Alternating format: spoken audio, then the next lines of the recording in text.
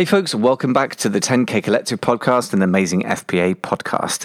Today we are introducing another of our sister podcast, The E-Commerce Leader episodes, and this one I think is a really powerful one of our most popular episodes. It's all about digital products, and a lot of people who sell physical products, especially if they sell on Amazon, think digital products have nothing to do with their world. And that is wrong, because you can add a digital product to your product suite, and because there is near zero marginal cost, it can be incredibly profitable. It can be a first product, it can be an upsell, it can be a cross-sell, it can fit into your product catalog in lots of different ways. We're going to be talking with Jason, my friend and colleague, who I talk to every week on the E-Commerce Leader, and Jason is an incredibly well-placed guy to talk about this subject. He and his wife have made a living as an e-commerce store selling almost entirely digital downloads for over a decade. He's also Udemy's top-rated e-commerce instructor, so that's another form of digital product with courses that he's very experienced in, and he's also best-selling authors, sold, I believe, 13 books so far, most of which, if not all of which, are available as ebooks, so that's another form of digital product. So perfectly placed to talk about this. Really exciting opportunity, so listen up, and if you want to check out the show notes for this episode, just get over to theecommerceleader.com, where you'll find more good stuff. We tend to do strategy level thoughts on e-commerce rather than Amazon specific stuff. Hope this is something different. As I say, one of our most popular episodes. So I hope you will find lots of value in this episode. Enjoy. Today's sponsor is Eva, the most intelligent Amazon scaling toolkit online. Amazon sellers need exact, quick-to-read profit reports. Many sellers already pay a lot of money for these. Eva has world-class finance analytics with crystal-clear graphs included at no extra cost. Eva serves hundreds of seven-figure sellers, averaging a 51% increase in profits. To get a 15-day free trial, just go to amazingfba.com/Eva. That's amazingfba.com/EVA. We are Michael Veazey in London, England, and Jason Miles in Seattle, Washington. More importantly, you are the owner of a thriving online business and you want to become the best e-commerce leader you can be. We're here to get you there. For show notes with links and resources mentioned today, and for other GC resources like downloads, just visit our blog, theecommerceleader.com.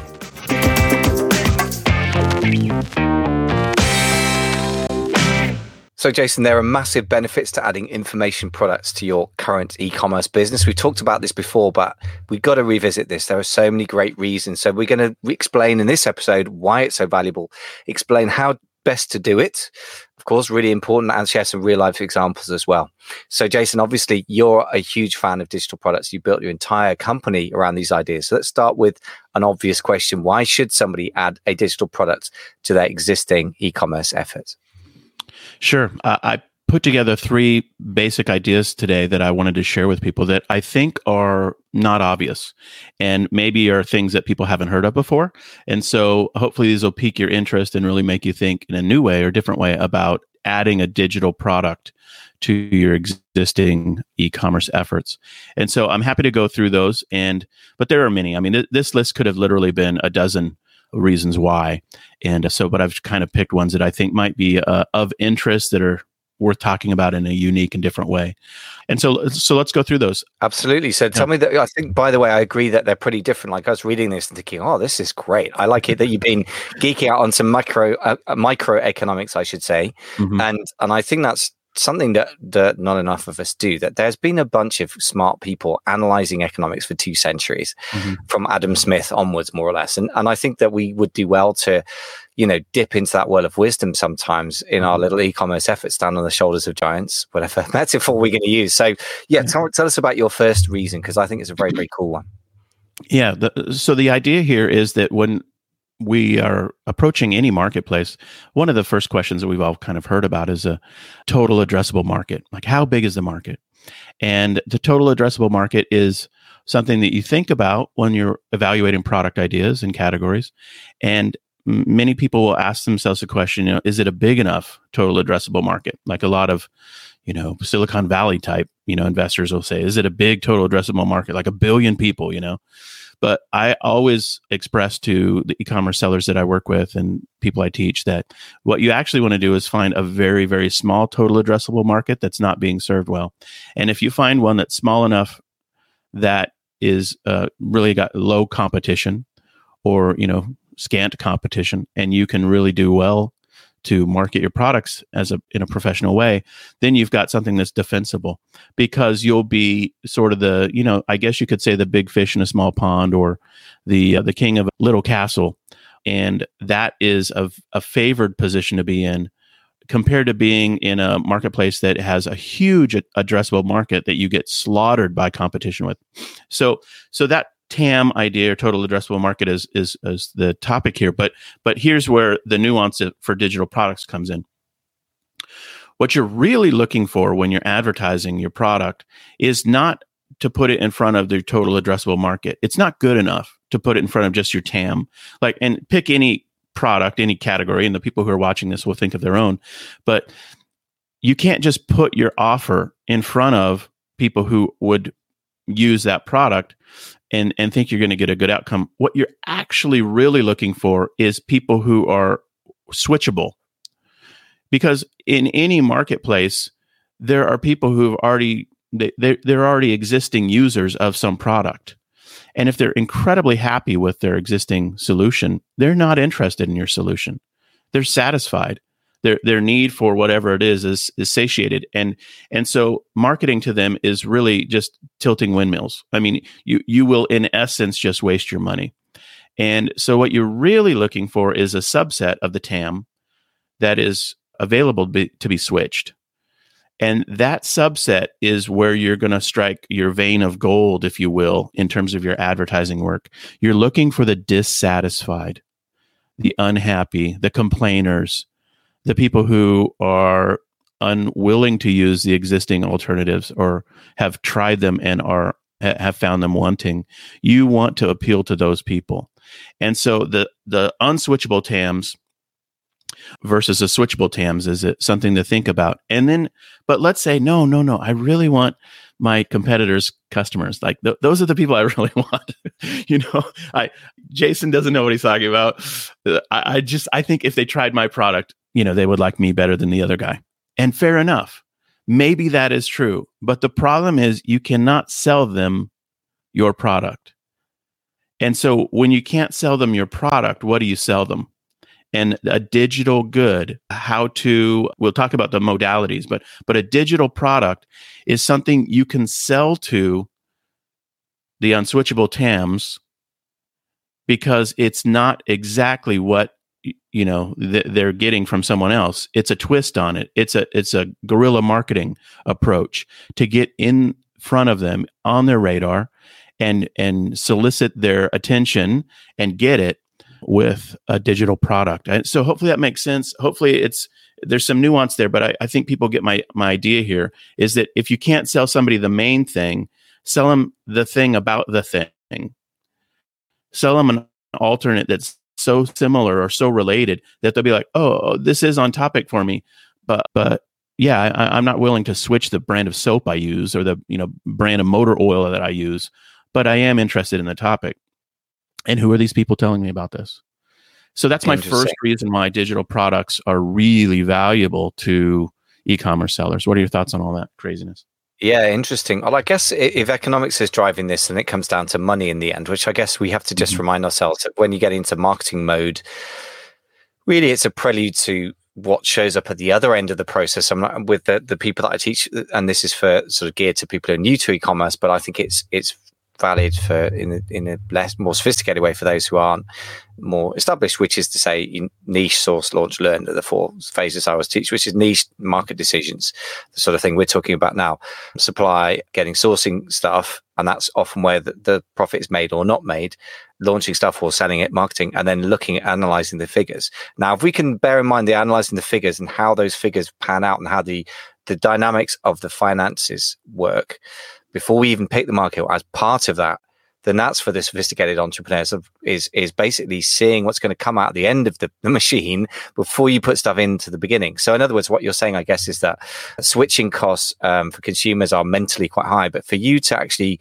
grab market share off somebody else is basically going to be quasi impossible, or I would say not impossible. And that's worse, because what happens for Amazon sellers every day of the week is that they take market share off somebody else, but they actually pay money, not just to launch into the market, which is fine as far as I'm concerned, but forever. So they actually do the maths after several months of doing it, and they go, wow, I'm actually paying my customers to buy this product instead of this other one that is slightly more established brand. And that's a real tragedy, and that happens so easily. Because they're not profitable? They're not profitable at all, because they are taking market share. But the only reason they're taking market share is because they're not differentiated in any other way. Or to put it another way, as you said, they're not dealing with the dissatisfied. They're dealing with the people who kind of go, meh, I don't mind, I'll switch brand if it's $1 cheaper or $2 cheaper. But that $2 cheaper ends up being your profit margin. Or even worse, you're actually paying money to sell goods on Amazon. And it's surprisingly easy to do on any platform, particularly on Amazon.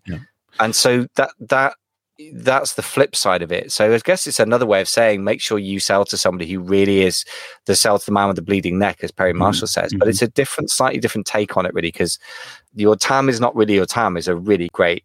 I love that phrase. That's a real tweetable. We should tweet these things to me, but I think that's really, really good.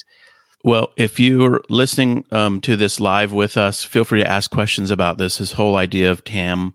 Your TAM is not really your TAM. You're right. That's a basic logical principle, right? People just haven't unpacked these ideas enough. And you're right, it's microeconomics, I guess.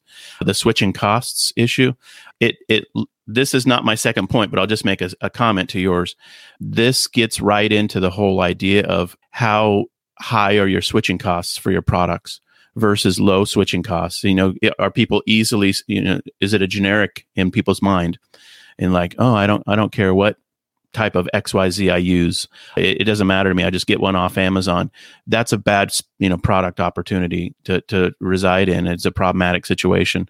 So I think those are important things to think through. Yeah, totally agree with you. There's one other point, which is the related topics, one other point, if we're going to get into microeconomics, the TAM, there's TAM, SAM, and SOM, as I understand it. And I was just refreshing myself earlier about this when I looked at the notes you'd written, because I thought this is really cool. So SAM, total addressable market. The other ones are the SAM or SAM, the serviceable addressable market, which is the people you're actually going to capture. And then SOM is share of market. Now, I guess... it sounds like a really crass, obvious thing to say, but because I see the opposite every day of the week, I've got to say this. There is 0 point in getting 100% share of a market that loses you money every time you sell a product. I've got to say this because you see it all the time on Amazon, not just with newbies either. Like, there are some people that are really established and should know better that are selling products at almost no profit, and other products are selling really profitably. And I keep having the conversation where I say, you could just switch the capital that you're getting on this mediocre profit and apply that to your other products, which normally sell really well and are running out of stock. And that's a very resistant conversation. But we better bring it back to the digital products thing. So tie it in for me. How does this really tie into digital products? I kind of get the direction that you're going, but tie it in for me. How does this really make sense? How do digital products solve this issue around TAM? Sure. Yeah. Well, I mean, the basic question that you're asking yourself is, how can you get in front of these people profitably? And, how do you endear yourself to your switchable TAM and to people, and crack into a space? Now, if the market space you're entering is a new market space, like, hey, there's a whole new industry and I'm a part of it. No one's locked in on the brand loyalty piece yet. And so it is like scramble. And so the share of wallet or share of market is up for grabs. And it's just about you bonding with people through your brand. And so, but many e-commerce sellers don't do that. They enter a very, very established market. And when they enter a very established market, then they have to deal with the issue of switching costs.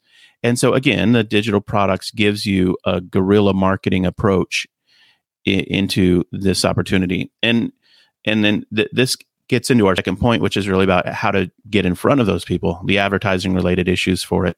So the second topic, you ready for it? Absolutely. Yes. Okay. The second reason digital products is a really powerful concept to think about is that it's a solution to what I'll phrase as ladria, or ladria, which is like diarrhea. Have you ever heard of ladria? I had never heard of it until I saw the notes for this conversation saying, "Oh, tell me." I'm not sure that I want to reference diarrhea, but I was about to say lottery is a very cool concept, and now it sounds a bit weird, but it is a very cool concept. Let's move quickly into what does it stand for? This is something that I think many e-commerce sellers deal with, and they've never named it. This is an unnamed problem, and I think I'll try my best to put my finger on it. But it's basically the law of diminishing returns in advertising. So the LADRIA, the law of diminishing returns in advertising. Now, if you Google around, like I'm prone to do when I think of new things, and look for articles or YouTube videos on these topics, I mean, I looked and there's scant information at all on the law of diminishing returns related to digital marketing or the law of diminishing returns related to advertising. It's not there. But every one of us who plows money into Google AdWords or Facebook ads or any ad platform, we intuitively run into a situation that is the law of diminishing returns. And if people haven't even pondered this, they have felt the symptoms if they haven't diagnosed the disease. And if we call it ladria, then there you go, or ladria. Here's how the law of diminishing returns works, just as a microeconomics little tidbit. There's three phases. The first phase is increasing returns, and this is when you're investing anything into any business system. So this could be about headcount and staffing. It could be about how many buildings you have, how many. It doesn't matter. It's just the investment into your system. And the first phase is increasing returns. And that phase is when you get the hockey stick growth. It's like, we hear these stories all the time when a good seller on Amazon finds out about Amazon Marketing Services ads, or about, the various shenanigans you can do with Amazon for, promoting your products. And they've never done it before. And they try it and they're like, oh my gosh, hockey stick growth. I sold out of all my product. This is the best thing ever. It's amazing. And that happens so frequently with any new investment into any advertising system. The first wave of it is this hockey stick growth return. If in general, if you do it right and you kind of, the basics of whatever it is, that's a honeymoon phase in many ways. It's the increasing returns phase. The second phase is the diminishing returns phase. This is where it's still going up. You're still making, increasing leads or sales or visits to your website or whatever it is, but it's costing you more and more. And you're putting more money into that system and getting a weaker and weaker return. So the exponentialness of your initial investment starts to go away. And you say to yourself, hey, this doesn't seem to be working as good as it did last month or last year. So something's wrong. My ads aren't performing. My ad team sucks, or whatever it is. I got to find a new person. And that diminishing returns phase is troubled water, where you start to realize, okay, something's, there's trouble in paradise. And then you get to the third phase, which is negative returns, which literally means the more you put in, the worse your outcome gets. It's not that you slow down. It's that you literally lose ground in terms of the number of leads or traffic to your site or sales or, whatever the metric is you're focusing on.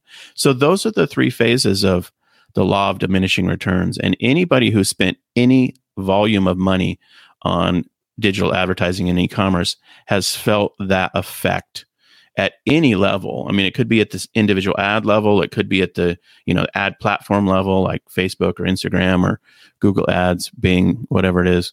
And so you're dealing with that. And yes, I think it's a disease. I think it could be comparable to diarrhea.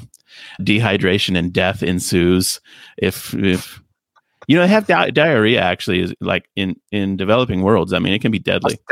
Absolutely. No, it's very serious. But it's not the most beautiful metaphor, but but never mind. It's pretty serious and it's pretty grim. And you're right. I'm glad you've named it though, because I think it is a phenomenon that people discuss all the time. I mean, like in the 10K Collective Mastermind, I mean, you've met those guys. They're smart guys. They're operators. They're down in the weeds as well as trying to grow businesses, and they're ambitious to sell. And a couple of them are working on selling businesses right now. And we're having conversations with some of them about that. But it is a problem because here's the thing: the dynamics of a market tend to mean that there's a not self-correcting. There's something about the dynamics of the market that push things in a certain direction. So people pile into markets which have desirable profit levels such that there's no longer desirable profit levels. So there's a sort of supply and demand tends towards some kind of equilibrium, I guess. And if you're one of the people supplying stuff, your profits go down over time. So you get increasing competition, increasing ad costs. I mean, a search on Amazon, a bigger and bigger percentage of the search results are ads. That's not a coincidence. This is not a natural phenomenon. It's run by a company for profit, and Amazon makes most of its profit from AWS, which may sooner or later get, split up by antitrust legislation from the retail side. And the only thing that makes any money on the retail side is ads. So it's not a coincidence. They make a lot more money when you don't sell stuff than when they do, sadly. And so, that dynamic is really brutal.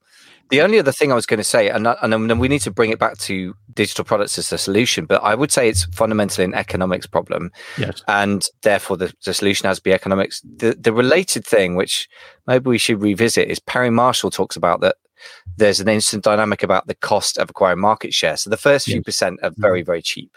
You just talked about that. And then one of the reasons things get harder as a separate issue from increasing competition, increasing ad costs, even if that didn't happen, if you're trying to get more of the market, you're trying to take it off other people who are more and more serious competitors and more established. So if I want to sell soap, I can probably sell 5% of the soap being based on the fact that it's a little bit different and maybe I've got some cute packaging, it's a bit cheaper. If I want to win a big percentage, I've got to take it off Unilever or Johnson & Johnson or Dove, which is probably, one of the brands owned by these monster conglomerates that have hundreds of billions in sales, and you're up against a really sharp fight. But I have to say, on the other side of that, though, he does say that once you've got past a certain bulk of the market share, it then kind of gets cheaper again. So what are your thoughts on that? Yeah, when he says that the first couple percentage points are easy, that may be true, may not be true. But what it reminds me of is that phrase, and I'm not sure the phrase is exactly right with it, but it's like the destruction of the commons. Or like in essence, like here's the example. AMS or Amazon Marketing Tools, whatever they call it now, I always call it AMS, that's available to everyone. And if you're the first person in your sub niche to use it, you have a massive, massive advantage. You're in a green pasture that is pristine. Like it's just all tall grass that you can, if you're a cow, you can eat it, or whatever the metaphor we're using here is. But it's a pasture. Would you like to be a sheep, a goat, or a cow, Michael, in this metaphor? With cow, but yeah, let's keep going. So you get the idea. There you are chomping on your stuff there, and it's working, and you're like, oh my gosh, I'm making so much money. This is so easy. The ACOS is super, super amazing. Average cost of sales. And then old Bob shows up, another person. He's a second llama comes into the pasture, and then a third llama and a fourth llama, and everyone has access to the same tools, and they all realize that it can boost wherever they are at them up incrementally a little bit. But the problem is all of those people drive up the cost of, the ads. I mean, it's a bid based system that you're competing with on key phrases. And so therefore it ruins it. The more entrants into the space, it ruins it for everyone. So you have a real fundamental problem with an ad-based system, because over time, the more your competitors see what you're doing and they can immediately do the same thing, it dulls the quality of your returns. So that's why this whole law of diminishing returns happens. I mean that's like a technical reason I think it occurs. Nonetheless, it will occur. And so what you can't do is blindly just pump money in more and more. Like, well, another $1,000 will solve this problem. Another $10,000 will solve this problem. It doesn't work that way. And so what I've tried to do in my prior trainings around 9 Mountains is to say to people, you have to do something called traffic stacking, and not try to just stack money on Facebook ads. You don't just stack up you can't scale these. You have to diversify your ad opportunities. And so that's a whole different topic. But this is why digital goods gives you a vector of approach for getting in front of customers, because if you just try to get in front of them through ads, it's a diminishing effectiveness situation. And so all that leads us, like everybody's like, what the heck are you talking about related to digital goods? All that leads us to the value proposition of a digital good as an alternate product to put in front of these high value prospects. And so that's the thinking behind this whole issue of Laudria. And I think I just coined that phrase, by the way. So maybe I need to write a book or do a blog post or something like that, because it makes sense. I think there's something there for us. So. Yeah, I definitely think it's definitely a phenomenon that in everyday life with e-commerce operators comes up every day, and yet it's not really been conceptualized properly. And I agree with that. But can you give me a concrete example of this, maybe in your business or a client's business? Because I know you've been working to add digital products to physical products. Sure. Clients. Oh, sure. Yeah, I'm happy to give one example from a client that I'll just leave all the details blank, except to say it's a thriving 7-figure business, and they just crush it. And in their product category, they've done very, very well. And they came to us some year ago or so because they were, as happens frequently, they had scaled effectively on Amazon, but felt like that was a risk to them and wanted to scale on Shopify. And so the project we entertained with them was to work on the Shopify piece and build that out. And they had come from another team that they had tried to work with that hadn't served them well, or they had learned some stuff from, but they had moved on from. And so we've worked with them on the Shopify side, but we also had, I think it's fair to say, expertise on the Amazon side that they weren't familiar with. It has even catalyzed their growth even more.